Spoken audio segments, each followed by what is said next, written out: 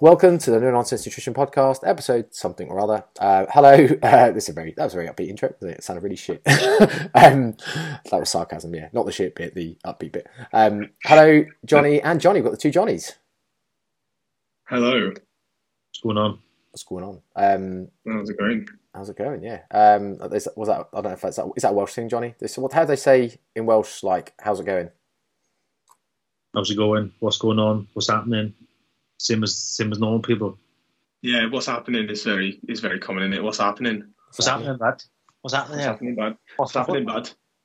But is a depends where you are in Wales. But yeah, it does. Comes into play just after Port Talbot and then carries on above Valleys. Oh, but there's in Swansea. It's like sand. Pop a musher. Sand from like the rough areas like Penland and all that. Or if you looked at the news a few months before Christmas, Mayhill, when they just rioted and threw cars down the hill. So. Sounds delightful. There you go. Welsh geography and slang. Lesson there, guys. Well, I've only ever been to South Wales. I've never been to, so I've been around the Cardiff area, but that's about it. They speak a little bit different to where I'm from. Only marginally. What, the Cardiff area? Yeah. The Cardiff area is the one I have the most experience with. That's where I did my masters. Cardiff's it's a nice city. Cardiff. What's a shit full of pedos. It's funny how I only ever it's funny how I only ever remember cities based on their burger restaurants. And I remember going to, I think it was the Cowshed in Cardiff. It's called the Cowshed. And the thing I remember most about is the burger and chips and stuff were pretty good. But they had Diet Bakewell tart flavour Coca-Cola. Oh, right. Which I thought was actually fantastic. Really, really good. So that's a major highlight. Bakewell tart flavoured Coke. Did you enjoy the nightlife? I didn't really go out, Johnny, if I'm honest. That was on a corporate space, on a corporate level. So I was kind of on my own and didn't really venture into seeing too much of the nightlife, I'm not going to lie. So you were eating a burger on your own? Basically, yeah. Like a little lonesome. It's all right. I get used to it. I'm quite introverted, so I quite like my own time. I quite like that as well, too. Yeah. I don't mind doing things on my own, like that. Yeah. Like working or whatever, I don't mind doing stuff on my own. I actually think it's a bit of a shame for the listeners to not be able to see our setting, our little cafe we're sitting in on Skype. Yeah, for anyone who uses the new version of Skype, then check out is this the Together View? Yeah, the Together View cafe setting. It's very quaint. I would say we're probably the only people that use Skype. Yeah, and maybe there's a couple others, so there aren't going to be many people that's experienced it. No.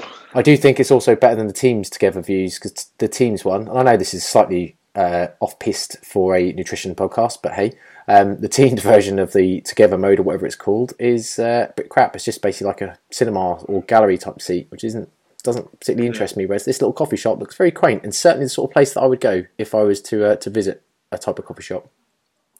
Yeah. It's a bit... I didn't realise that Skype and Teams still had separate platforms to really take this another level of geek. I thought that it was just all Teams. But there we go. Yeah. No, I don't actually know. No, we are going up a level of geek. Skype, isn't it by Cisco? Have I made that up? No, because if you look in the bottom right corner of this little video, it does say copyright 2021 Skype and or Microsoft. Does so it? I thought they very much were the same thing.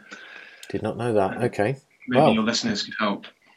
For any expert listeners in the IT industry, then please reach out and let us know. We would love to know this answer to this mysterious question. Literally baffling us all. Oh, well, perhaps we should say to listeners, Johnny, when was the last time you were on the podcast? We know this because we spoke about it beforehand, but I thought listeners might be interested. Yeah, so the last time I was on the podcast was back in 2017. Wow. That's a long time. Yeah. A very long time. 5 years, in fact, if my maths doesn't fail me. It was very much the back end of 2017, so we'd be fair in saying like 4.5 years. But yeah, it's still a long time. It's still it feels weird to look back that far. Remember the younger Johnny. It absolutely does. In fact, we sometimes wonder ourselves how we've managed to keep the podcast going for this long. Yeah, it's a feat. That's impressive. I think we must be.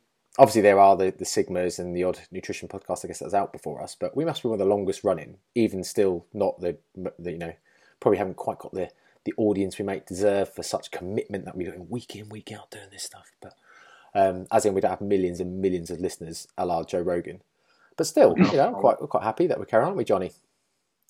Yeah, I can't believe it's actually been 5 years. He's quite mad. Yeah. You should look back at your first ever episode, actually, on your stats, see what the dates was. You should have a little celebration.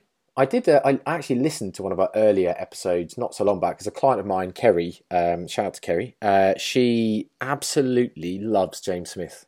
And back in the day when James joined Map Nutrition, or shall I say the nutrition course that shall not be named, even though I just named them.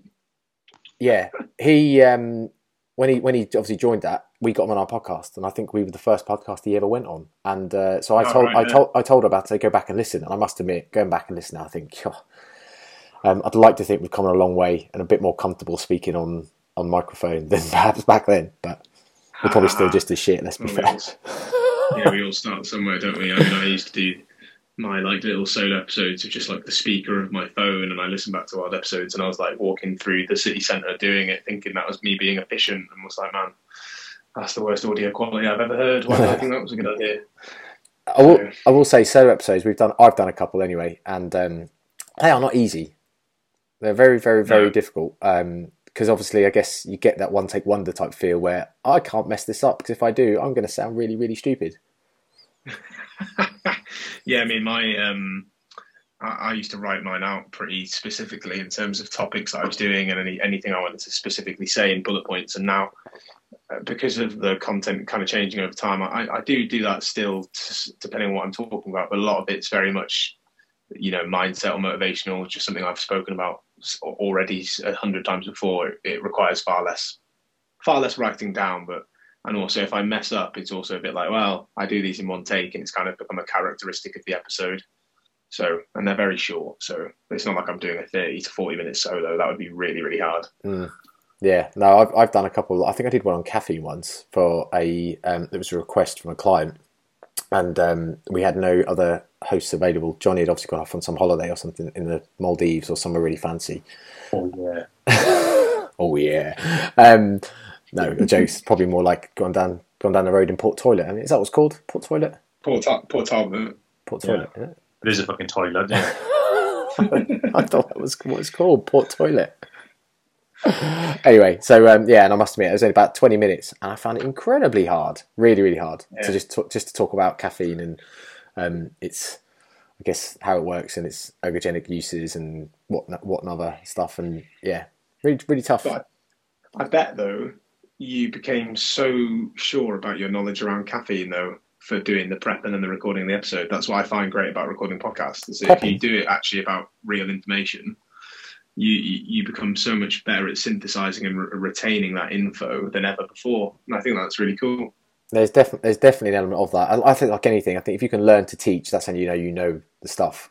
Yeah. When you can make it simple. Yeah.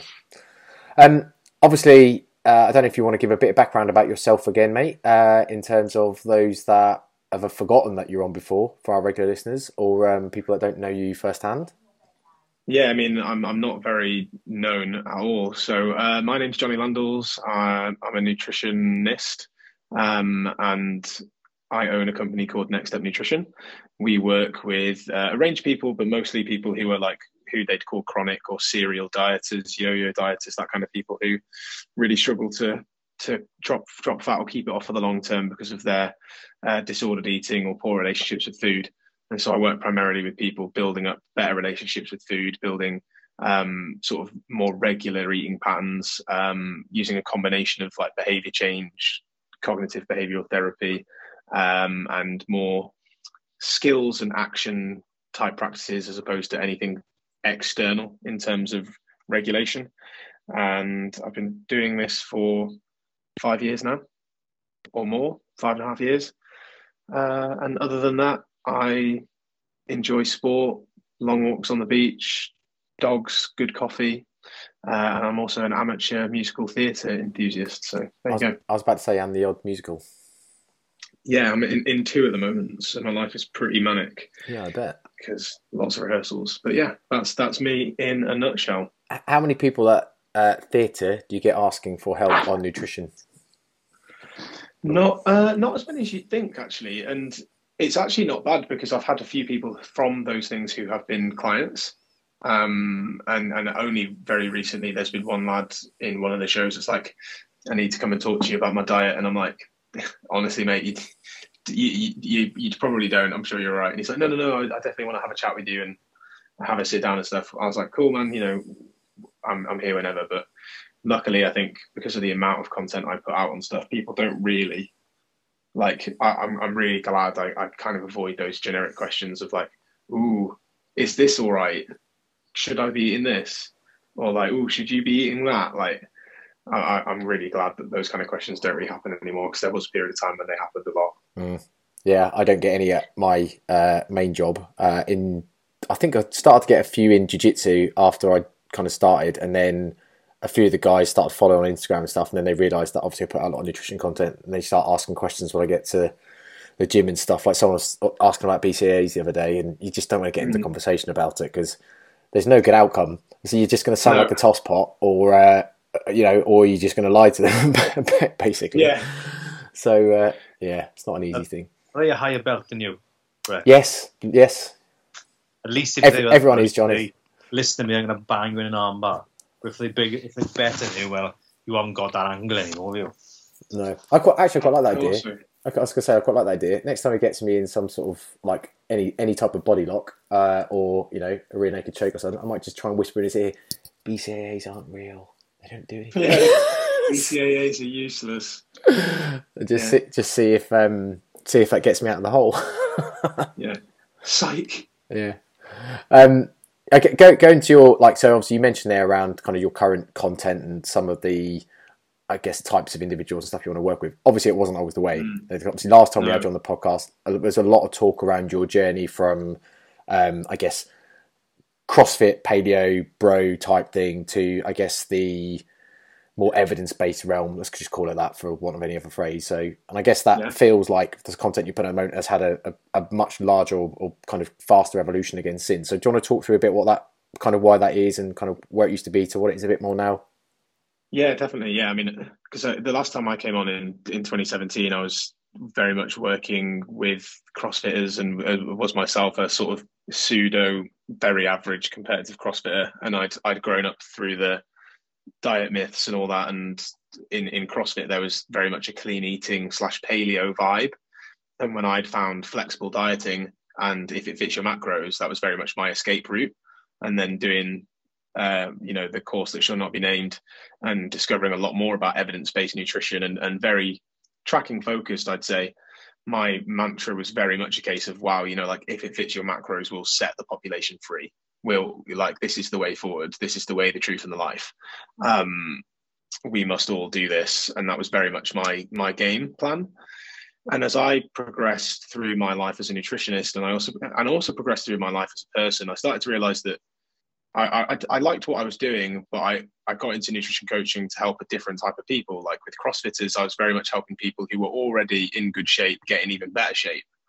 And I got into the nutrition coaching world because I wanted to help the people who really struggled with food. Either they were overweight or they'd always struggled with the same type of body fat on them, and they had really poor relationships with food and really sort of disordered eating habits. And funnily enough, Brett and Johnny, like when I was tracking was almost like my reins. They were like my control reins. And when I didn't have tracking calories to fall back on, I still realized that I had some pretty shitty food habits.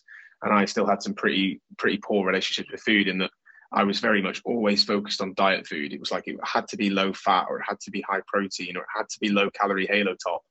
And whenever I was in an environment where it was a higher calorie food like pizza or real ice cream or whatever, that would be a case for me to overeat, because it's like, well, it's going to be impossible for me to stick to my macros, so I'll just overeat. Or if I wasn't tracking macros, it'd be like, I have no idea how much I'm eating. Like, am I eating enough? Am I eating too much? Am I eating too little? I had no real, basis of my hunger and appetite cues. And as I shifted my work towards these people with more disordered eating habits and more poor relationship with food, I found more and more that macros was not a viable option for a lot of them, and was also not working for a lot of them. And we can talk about people's adherence and things and all the rest of it. But I was just thinking, well, actually, a lot of these people are maybe doing it for a bit of time and then sabotaging themselves, or they're not really doing it, or they're just not getting along with it at all. And I found that a real weakness in my toolbox as a coach. And I went through a real sort of loss in confidence a couple of years ago with it, because I was like, man, like, I'm really struggling with my relationship with food. The pandemic was in sort of full swing. I wasn't getting sort of as good a client results as I would like to. And I'm just thinking that, man, I'm really missing something here in my toolbox. And then another big nutrition company was talking about their level 2 credential, which they were rebranding as like a master health certification, which is now what it's called, and how they were talking about behavior change and cognitive behavioral therapy. And they were talking about internal regulation of food and hunger cues. And they were talking, they weren't anti-diet, but they were very much a case of anti-external control. And it's like, let's teach your clients how to regulate themselves and understand why they might have limiting beliefs or sabotaging behaviors, and help them rewrite the stories in their head. And it was very mindset and behavior based, as well as habits and skills around food and eating. So I enrolled into that course. And as I did that course, I discovered so much about my own habits and changed a lot about my own relationship with food, that's very much where my contents got taken towards as well. So I found myself much more against any kind of external control for my audience in particular. I'm not saying that they don't work, but for my audience in particular, and for people who have disordered eating habits, if you apply more external control, it's just another rule. It's just another rigid plan that they will inevitably rebel against. And so for me, it's a case of helping them build an internal regulation for their food intake, while also building a better mindset around their food and exercise habits as well. So they're less all or nothing, less sabotage. And that's kind of why my content's taken that turn, really. Do you use any type of, I guess, external control there now, in terms of any type of macro tracking, or I don't know, I'm trying to think what else. I mean, even could you even count food rules of any sorts as an external control? Like, do you use any of that type of stuff, or? It's a good question, because there are a few clients of mine who, because I used to be very big in the CrossFit space, I do still have some clients who are people who want to get better at that, and some of them are just like, I just like tracking. So I'm like, okay, fine. If you're able to do it and stay flexible and not sabotage and all the rest of it, and I keep a close eye on that. And actually, I do try to work most people away from that eventually. Other than that, apart from like food rules, what I'd say is that we work more on like maybe skills. So we might talk to people about the aspect of a balanced plate, a balanced meal, or have a guideline of like eating every 3 to 5 hours. But that guideline is in line with, we want you to be like thinking about your hunger cues. And the balanced plate idea is a case of, okay, on the majority of the time, this is what a balanced meal looks like. But we're also very big on that framework of unconditional permission to eat, because when you explore that framework and really start to understand what it means, it's not about just eating everything all the time. It's about removing those rules around what food is good or bad. Like we all know what food are more nutrient dense than others. But if you still have those labels of good versus bad, people subconsciously, when they go on any diet, they restrict those things. And so it's like in that restriction, actually over time, they'll eventually sabotage themselves because they're feeling restricted. So we do use guidelines, but any kind of external meal plan or tracking, I do try to stay quite clear from. That's interesting, yeah. I mean, certainly, though you talked about earlier about your own personal values change, and I can absolutely align and kind of mirror that type of thing. And I guess, I mean, similar view from my perspective in terms of what I use my clients. I'm not anti-tracking, but I think very much what you've just said of that. Anyone that I have used any kind of more external type rigid cues or whatever you want to call them, I've always kind of got one mind in somewhere down the line that those stabilizers could do with being taken off. Yeah, it's good to hear you talk about that actually, because it's quite interesting in terms of whether there's something that you're kind of completely against or whether it's something you think's a useful tool, but perhaps not something for the longer term. And I guess it is that individualized or customized type approach that you inevitably want to be having with clients too, isn't it? So Yeah, because tracking it definitely has its place with people's education. I think for the right person, because again, like I've seen some people talk about how tracking calories and macros is the single best way to educate your clients on food, and it's like, well, it doesn't have to be. Like, okay, it might be really quick because everything's online and database driven, but you could have the same effect if you were teaching your clients how to read food labels and having them write down a written journal. And then maybe alongside that written journal, you're getting them also to document their hunger cues and also the way they feel after eating certain meals, because then you're really starting to get them to think about not just the calories and the proteins and stuff that are in the foods they're eating, but also how that food is making them feel from an energy perspective, or how full are they being, and how slowly are they eating that meal, or how distraction free. And you then get them to be much more mindful about their food intake, where tracking and having a calorie target can feel very much a mindless act actually.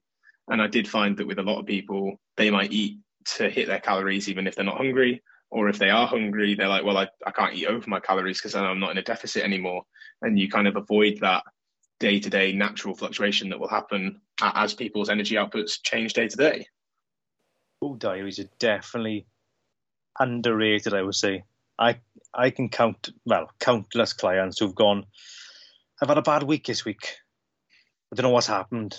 And they go, right, next time now, write everything down, positives, negatives. And then the next thing go, I realised what happened last week. Now it was blah, blah, blah, blah, because they've written down this week. And it's surprising how much they learn from themselves. So actually, I find I actually stress eat. Because every time I've eaten, I was whatever, work, kids, whatever, stressed. Mm-hmm. And you can manage that with them, simply because they've written things down. And it's really simple. But that's what's so powerful about handwritten anything is how mindful that is, and how it can record. You can bring so much more awareness to a situation, and that was what I loved about this course that I did, and I'm kind of doing it again as well because they rejigged the info a bit, presenting it in a new way, offered it out to people for free again. So I was like, why not? But there's a lot of handwritten journaling there, either in terms of food journals, but also just for certain things. So there's one sheet called the behavior awareness sheet, which is that exact thing, Johnny, about if they have an event where they might overeat or they're not happy with their eating. I know our clients will call it like bad eating. I tried to reframe things to say like, okay, maybe it was eating not in line with your goals and values at the time, as opposed to bad from a moral sense. And it can really help them to say, oh, right, yeah, okay, I know that I overate these foods at this time because actually 3 hours ago, I had a really shitty call from my boss, and then I got really stressed about a work deadline. And then before I knew it, I was just, that it didn't happen then, but then, a cascade of things happened that they found themselves overeating at night. And they're like, it was probably because I felt so stressed at that afternoon. And then you can start talking to them about maybe different scenarios of how can we, there's nothing wrong maybe with emotional eating from a mindful point of view, like when you know you're doing it and you do so in control. But we also need other ways to process our emotions as well. And what does that look like for different clients? Maybe it's walking or reading or listening to music or doing a hobby or journaling or anything. And the more you can explore those things with clients and give them more tools in their toolbox, the less they then rely on food.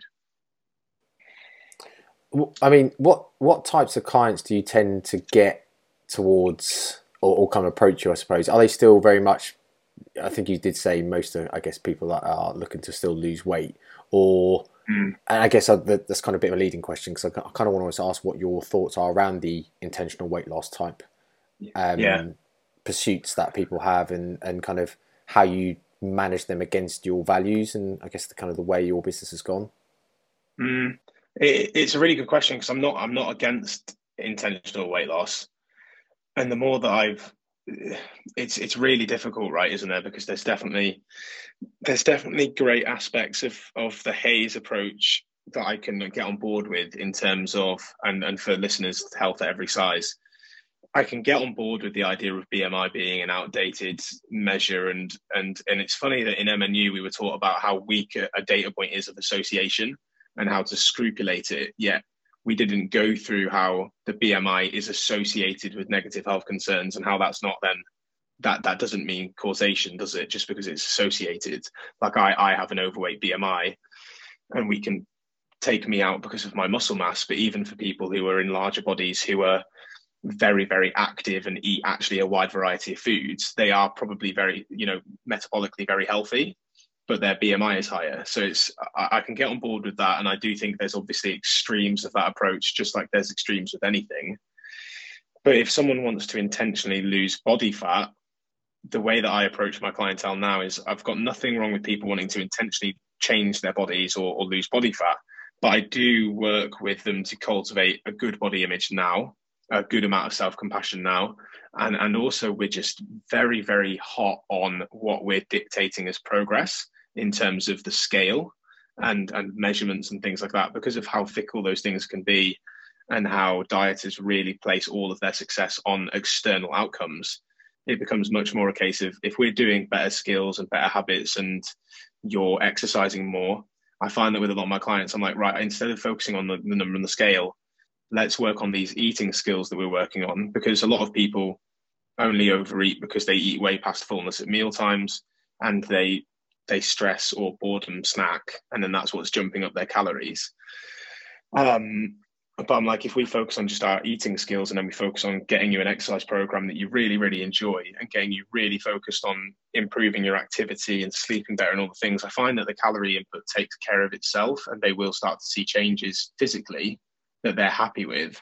And they're less obsessed then with seeing the number on the scale go down, which is what I think trips a lot of people up. Yeah.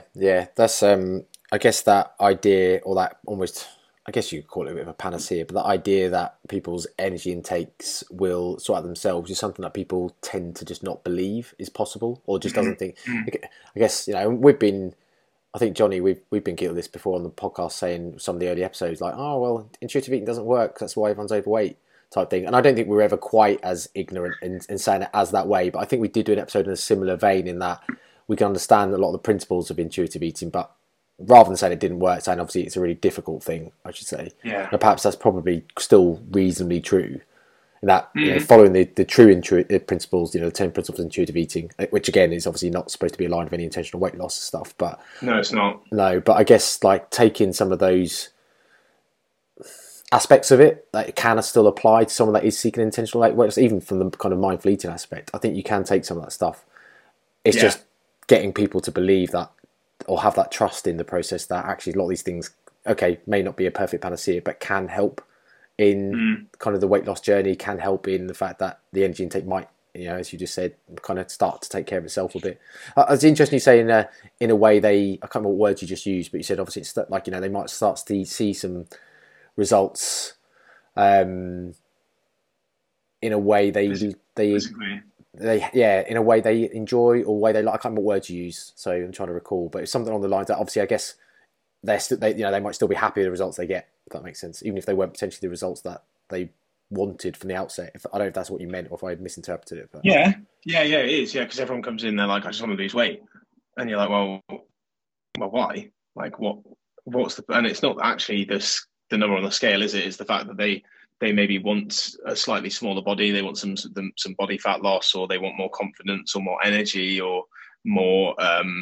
They want to feel better about themselves. And funnily enough, I think if you work on people's mindset and their relationship with food and themselves, they start to feel a lot better about themselves, because they don't feel scared about food and they don't feel nervous about going out to eat anymore, and they don't feel like they always have to constantly be on a diet. And I think you're right, Brett, and as a younger nutritionist, I would have also laughed at the intuitive eating framework and said, well, it clearly doesn't work, because we've all tried eating intuitively. But when you read the book, and the book's in its 4th edition now, because they've done quite a lot of they've used intuitive eating in quite a lot of research studies, which they then bring about in the book, which is pretty cool, I thought. And intuitive eating is about returning to like our toddler phase, where we could definitely just manage our intake without any external pressure. Like we ate when we needed to and we stopped when we didn't need to.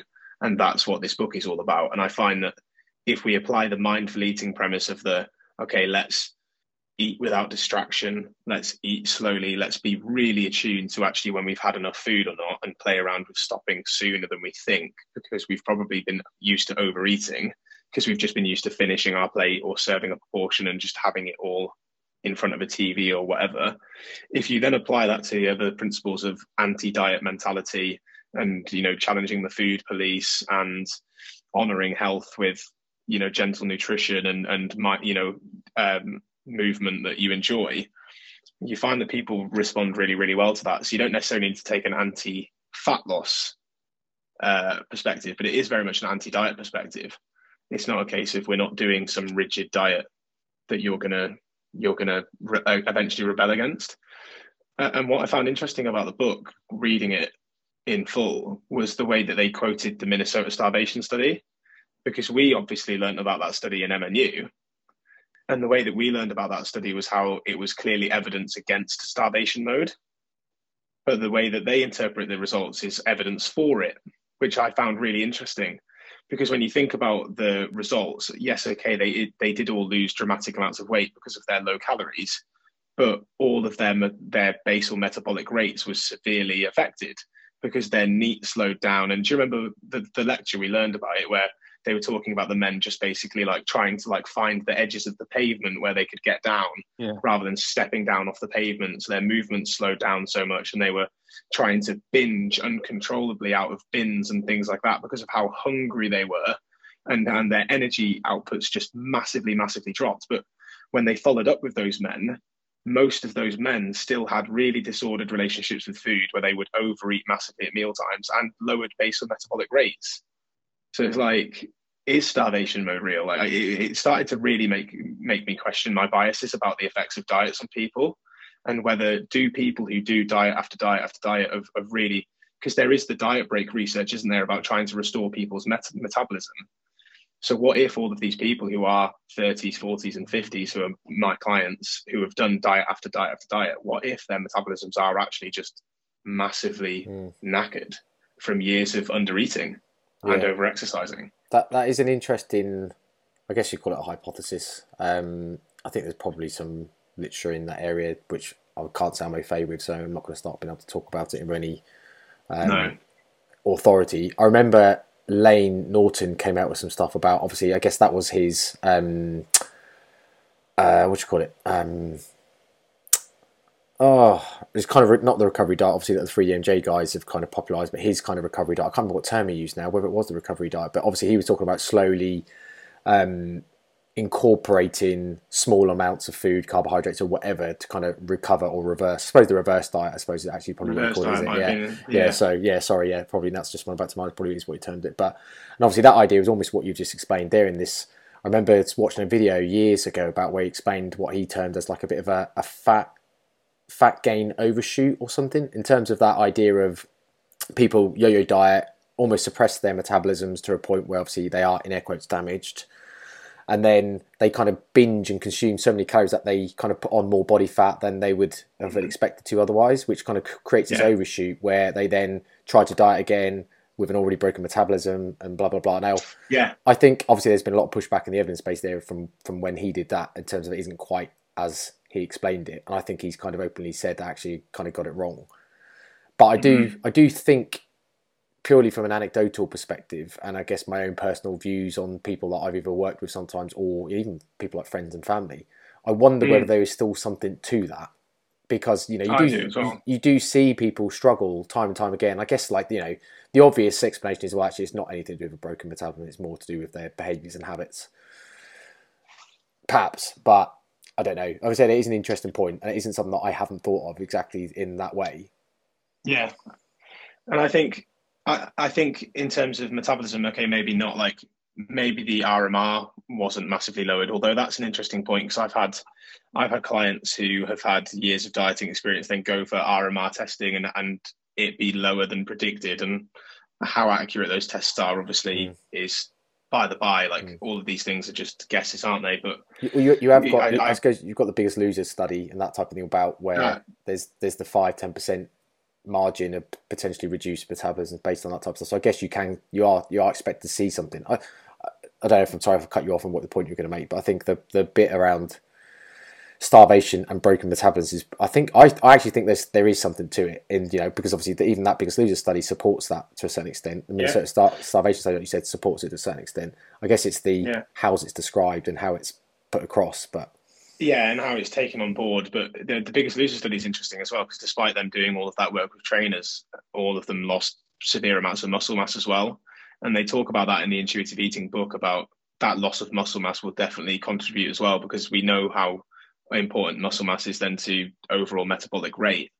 And they talk about then developing, muscle tissue and things for a great sportive. But Brett, like even for me personally, I think every time I've done a diet that was quite strict, or even tracking macros, like if I've done a diet for an extended period of time, I've rebounded against that. And my habits wouldn't have been great in the rebound, but that's part of it. It's not just I'm not saying my metabolism was damaged, because it probably wasn't, but because people do this diet that's so controlling for them, because it might not be controlling for someone else, but it might be controlling for them, they then rebel against that so badly when they stop doing it that they are just massively overeating for an extended period of time. And then, they have that big body fat overshoot.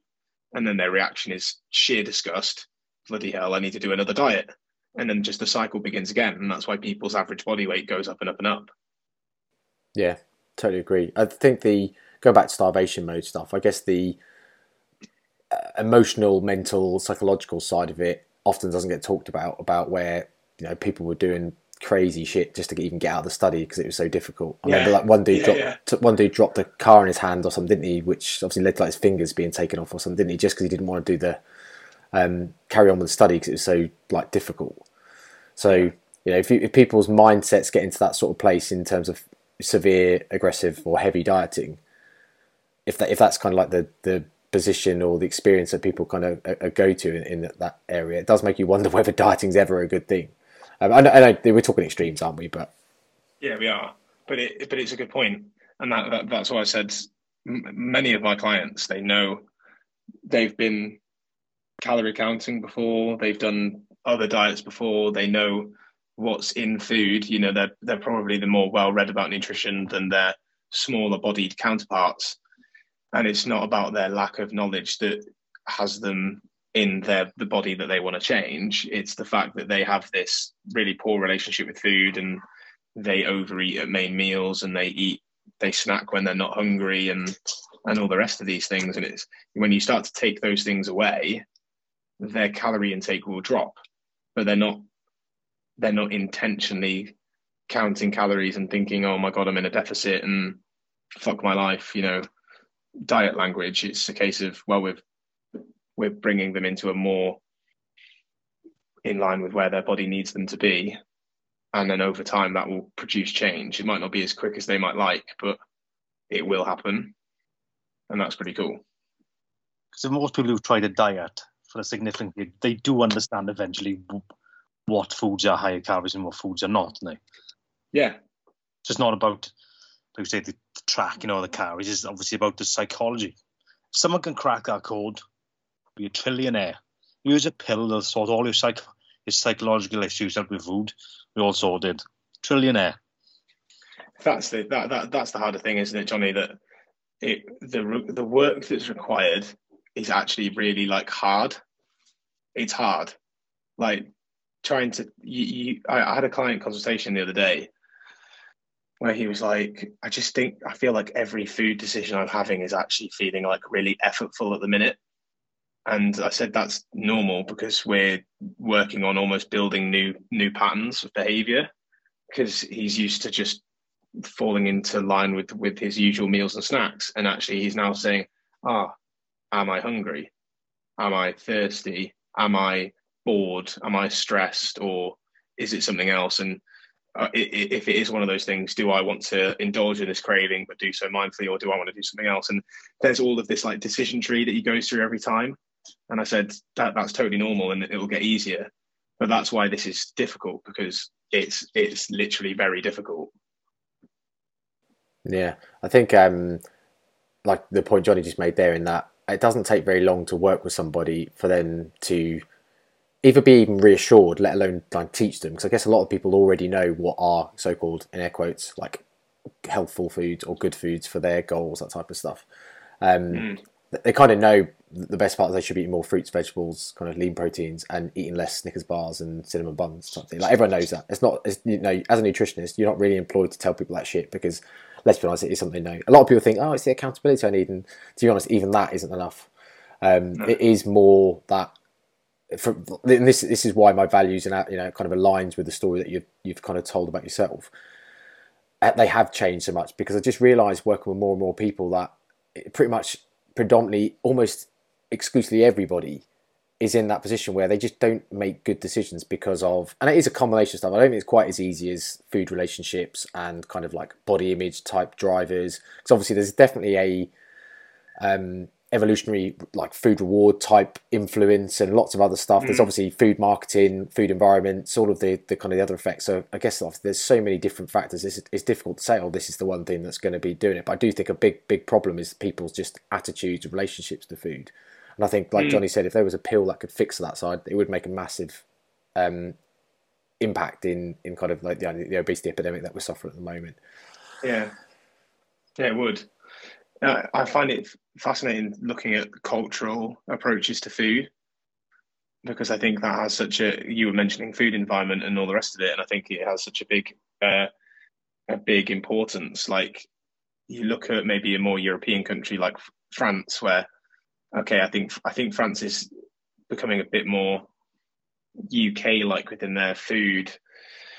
And their average size is going up, but a lot of them are very much, you know, France and Europe, they're not food focused at all, are they? Like they are, in that they love their food, but it's not like what they all talk about. They're not like all constantly on diets and things like that. And actually, if you were to look at the average French person eat who's quite slim, you might think, oh, that doesn't look like a very healthful way of eating.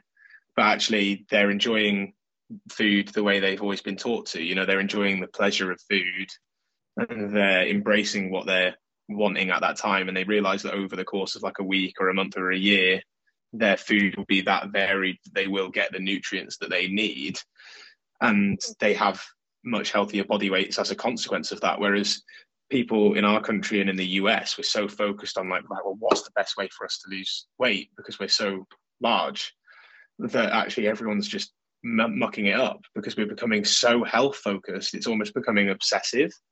And that whole like, oh, well, we need to tax sugar so that people eat less of it. It's like, well, actually, you're giving that an even worse label, which will make it then even more attractive to people to overeat, because like, oh, I shouldn't be eating this because it's bad, but oh my God, it tastes so good.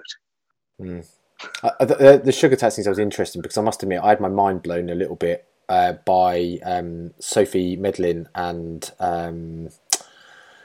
Jenny Riseborough on, I think it was possibly in the Fitness Unfiltered podcast, but they talked around how I guess some of these kind of more global guideline type approaches or kind of governmental led stuff, I guess like the idea of the sugar tax as an example was kind of to basically encourage reformulation rather than obviously to stop people buying sugar laden drinks. And I asked them, I thought, I never thought of it like that. As in kind of actually, yeah, I guess they're actually trying to tackle it at the kind of manufacturing source almost to stop. But whether I don't know what sort of impact it really has, but I must admit it did make me think about it in a different way than I ever had before. I thought, oh, actually, yeah, it's quite clever. As in, like, obviously, if you're taxing a manufacturer, they've either got to reduce their profit lines on sugar-based stuff, or they've got to obviously increase the price, which should, in theory, reduce sales. And obviously, I guess the idea is to just make people go, actually, we'll just reformulate and reduce the sugar content so that actually people can't even buy it in the first place, because obviously for us it's more profitable to do it that way. I mean, I still struggle, to be honest, to find a reason why anyone ever wants to buy full sugar stuff nowadays, because I just genuinely don't believe the taste is that different. Yeah, or better. Or even better in some occasions, yeah. So it's a bit of a struggle, but hey. It was interesting. I was going to just say, what do you do for some of your clients, and when they're inevitably, or if you do kind of notice that they have kind of stronger, I don't know if the word's weakness, but I guess issues with kind of body related issues or kind of the food related stuff. Have you got any kind of techniques, practices, or stuff that you try to implement with people that you want to talk about, or what would your approach generally be? I mean, one of the things is that a lot of my approach is very consultation heavy. So we get on video calls like this, not sat in such a delightful cafe like we are now, just your standard kind of one-to-one Zoom. No cinnamon buns?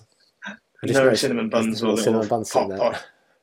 I wonder why that was in your head, or posh coffee. But and then you're able to talk to people about where these things come from, because a lot of the time I think if you can talk to people about their relationship with food and their body, about where that's come from, like the messages they may have had from their parents or from school friends or growing up or even in adult lives, you know, the diets and stuff they've been on, the more that they can become aware of where these things have originated, the more they can start to think about their thought patterns and start to really challenge them. And it's embracing that that idea. And there is a CBT sheet called the Thought Record Sheet, which I give to my clients, which is a 6-column sheet about any kind of problematic thought they might have about food or their body, and then how much they feel that in terms of like a percentage, whereabouts they're feeling that, if they're feeling it as a physical sensation.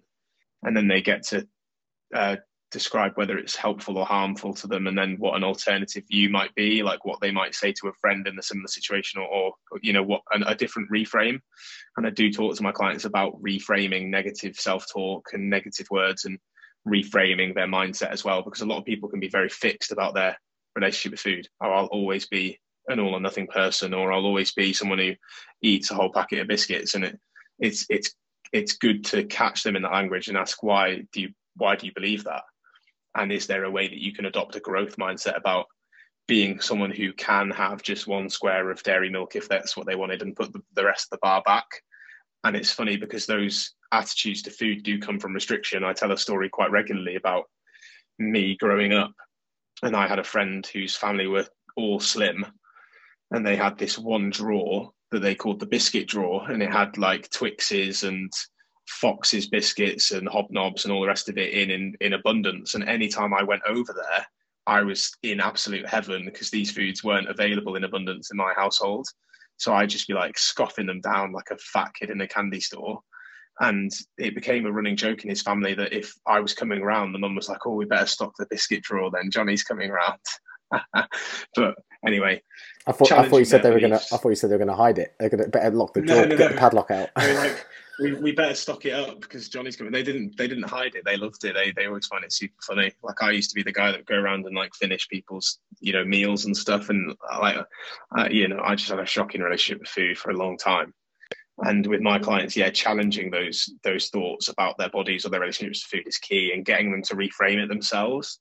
Because then the more that they can catch that negative self-talk in their day-to-day lives and reframe it in that moment, then they're going to be much more confident about their ability to follow through with something new. That's really cool. I mean,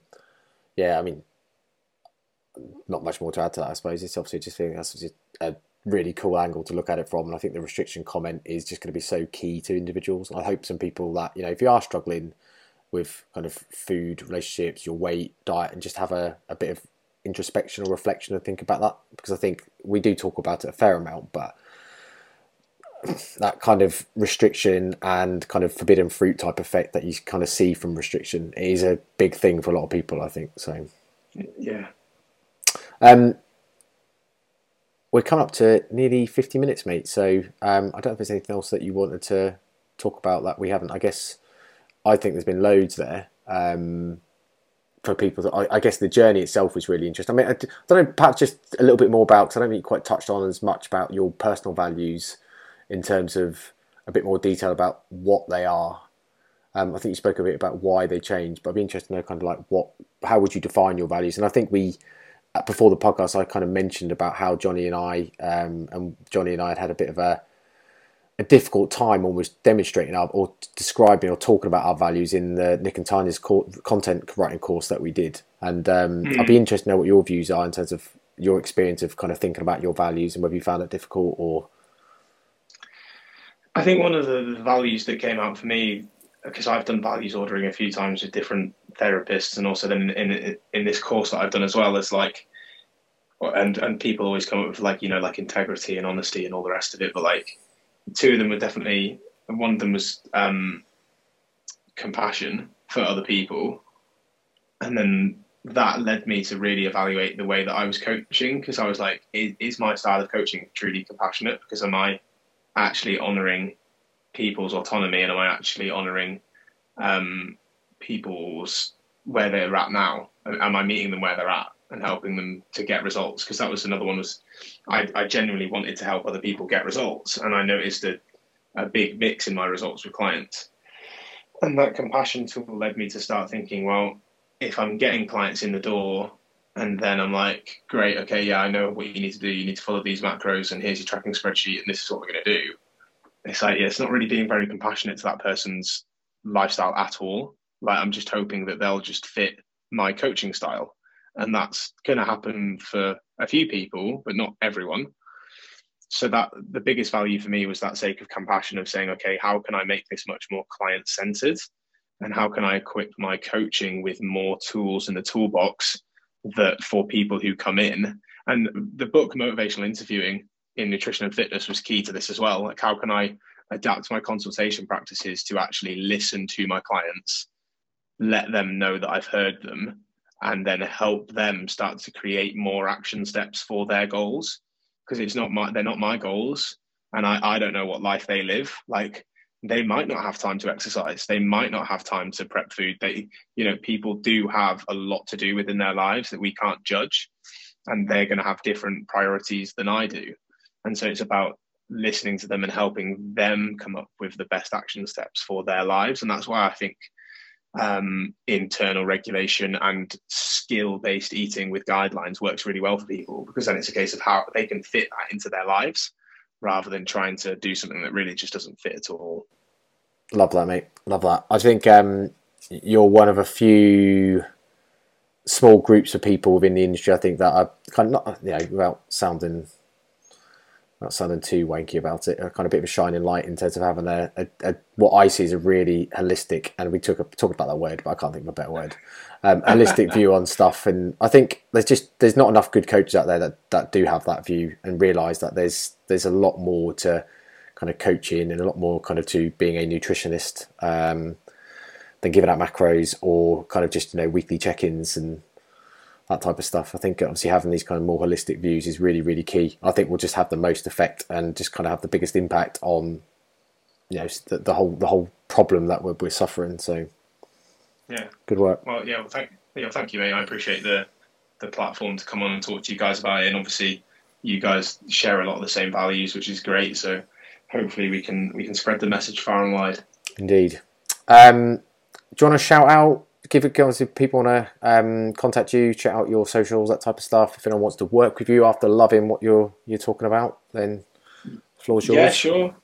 Yeah, so I mean, the best place to find me content-wise would be on Instagram, and my Instagram handle is @JonnyLandels, which is JONNYLANDELS. I'm sure, Brett, you'll put it in the description.